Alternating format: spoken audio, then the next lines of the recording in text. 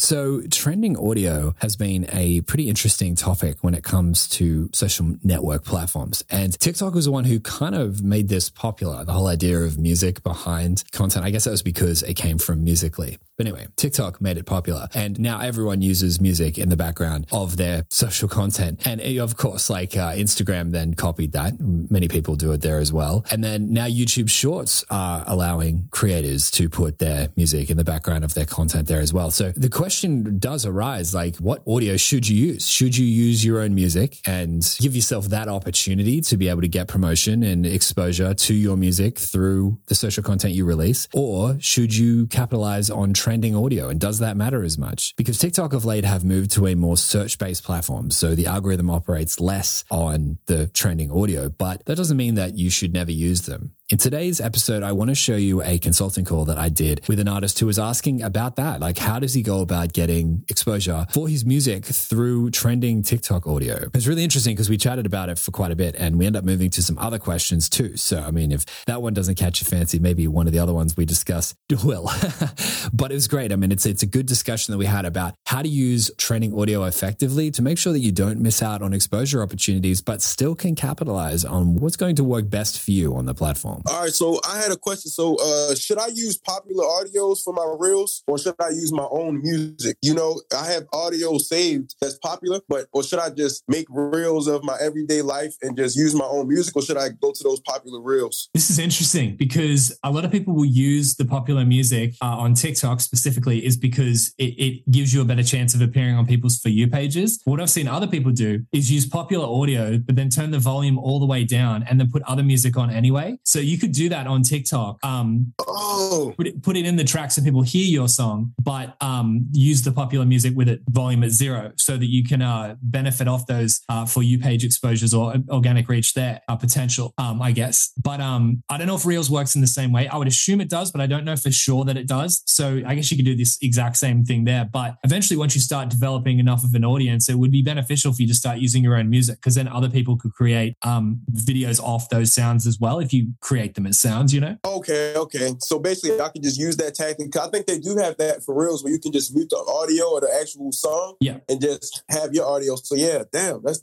good. Because the only reason I was doing the popular audios was just for a better discoverability. Yeah, that's right. Okay, I appreciate it. So I was at the gym listening to the listening pages, and I heard when you were speaking more about actually putting the camera up and telling my story to the audience, to my actual audience, and things like that. And what are creative ways I could tell my story? Either I should just kind of make a quick not a reel or TikTok of just pictures of me growing up, just something quick and aesthetic, nothing too long and drawn out, but or actually just get in front of the camera and just speak on certain things that I feel strongly about, things like that. Which way you think I should attack that method of creating that true fan? Yeah. Okay. So ultimately, the goal of the story is to support your motivation, which is the beneficial future that you want to take them to, or the benefit of that you can provide through your music. So all of your story should be about how you can benefit the listener. And I think that's a problem that a lot of music artists misinterpret the role of the story, or misinterpret what's expected of it, or misinterpret what they should use it for. And it becomes me, look at me, I grew up, now support me sort of thing. And that's not what you want. It's I went through this, so I'm here today. And because I'm now that I'm here, I want to help you with this.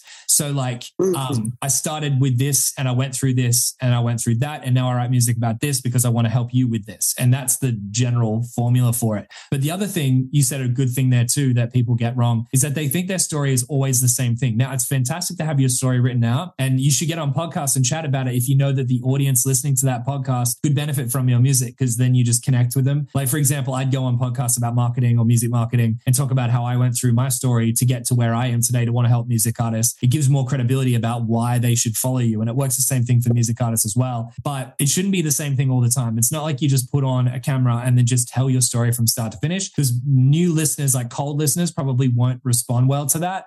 Curious listeners maybe, and converted definitely, but maybe they probably would have heard it before they converted. So I would say mid to high level curious would be interested in that. But to get cold listeners on, your story is everything about who you are today. So it can be your opinion about anything in the world. If you like something, you talk about it, because there's another way that people could develop a connection with you. Think of it this way. You're telling your story and you're just like, yeah, I remember when I was heaps young, blah, blah, blah, blah, blah. I was in my house and then later on I did this, right? There's no opportunities there for people to really connect. But say you say the same thing. I was really young and I used to be like obsessed with Dragon Ball Z and then blah, blah, blah. Just that little thing there, someone listening would just be about to scroll past and go, oh, he likes Dragon Ball Z. That's pretty cool. I remember I used to love that as a kid too. I love it now as an adult. And then they're in a bit more and they have a bit more of a connection to you. So when they hear you out a bit more, they stay around longer. And that might be the reason, just because you talked about something you liked, that they end up staying around to listen to the whole thing and eventually becoming a true fan of yours, right? That could be the first little thing that keeps them around. If you don't do that, it's slippery and they could just slip off and continue on because they didn't grab onto anything. So I definitely recommend not just that, but like talking about, if you wanted to, like when there's something to talk about, you can be like, I've got opinions on this. I want to talk about it. And the more you're in front of people, the more people will, who stand the best chance of following you long-term, will connect with you. But you need to provide those opportunities for them to connect with. So if you don't do it and you just only ever talk about your music, then you're forgettable, because every other music artist can do that. And you just fall into it's about your personality. Okay, right. So basically just be more raw and organic and tell more of my story, and not just me type of thing. Just more like what can I connect with the listener on, and what kind of path can they take down my route to my like music house. I like to call it like a music house.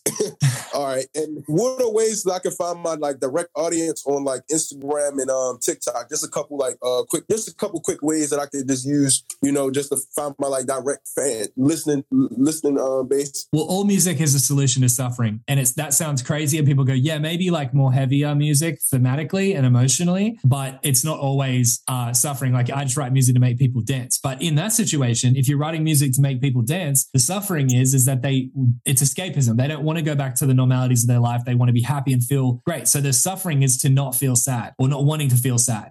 So you've got to find the pain point of your listener and what they're going through as to why they'd want to put your music on. Sometimes it's because it makes them feel awesome and feel pumped up. So you need to provide as much messaging around that to show them that you're capable of doing that. So they do that. That's why something that worked really well for decades in rap has been images of success, because it makes people feel expensive when they put the music on and they feel like they're tough and earn money and blah, blah, blah. And that's what people listen to music for. They've found that pain point and they market it to it. So you need to find what you write about in your lyrics that your listeners can relate to that pain point on, and then go create content around the pain point first before you even talk about being a music artist. You could just have your music on in the background like we talked about earlier.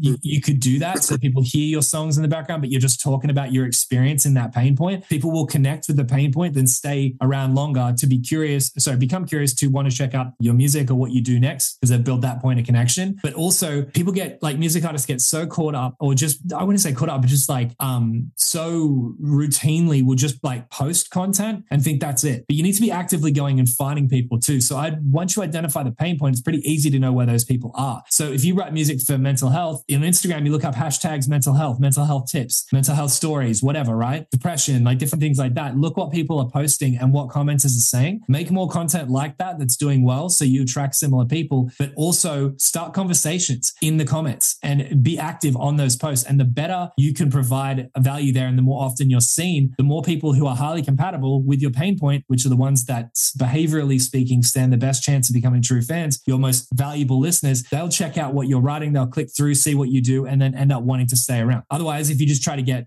anyone's listening to your music, they might forget about you next week. But these are the listeners that could stay around long term. So it's all you should really be caring about. Once you identify the pain point, you can figure out where they are. And it's just a matter of being in front of their eyes and talking to them. Okay. That sounds good. So basically just identify the pain point, find where those people are, and kind of provide like a source of value to them, or just understand what they're into, what type of things they're into, and just bring it back. Absolutely. All right.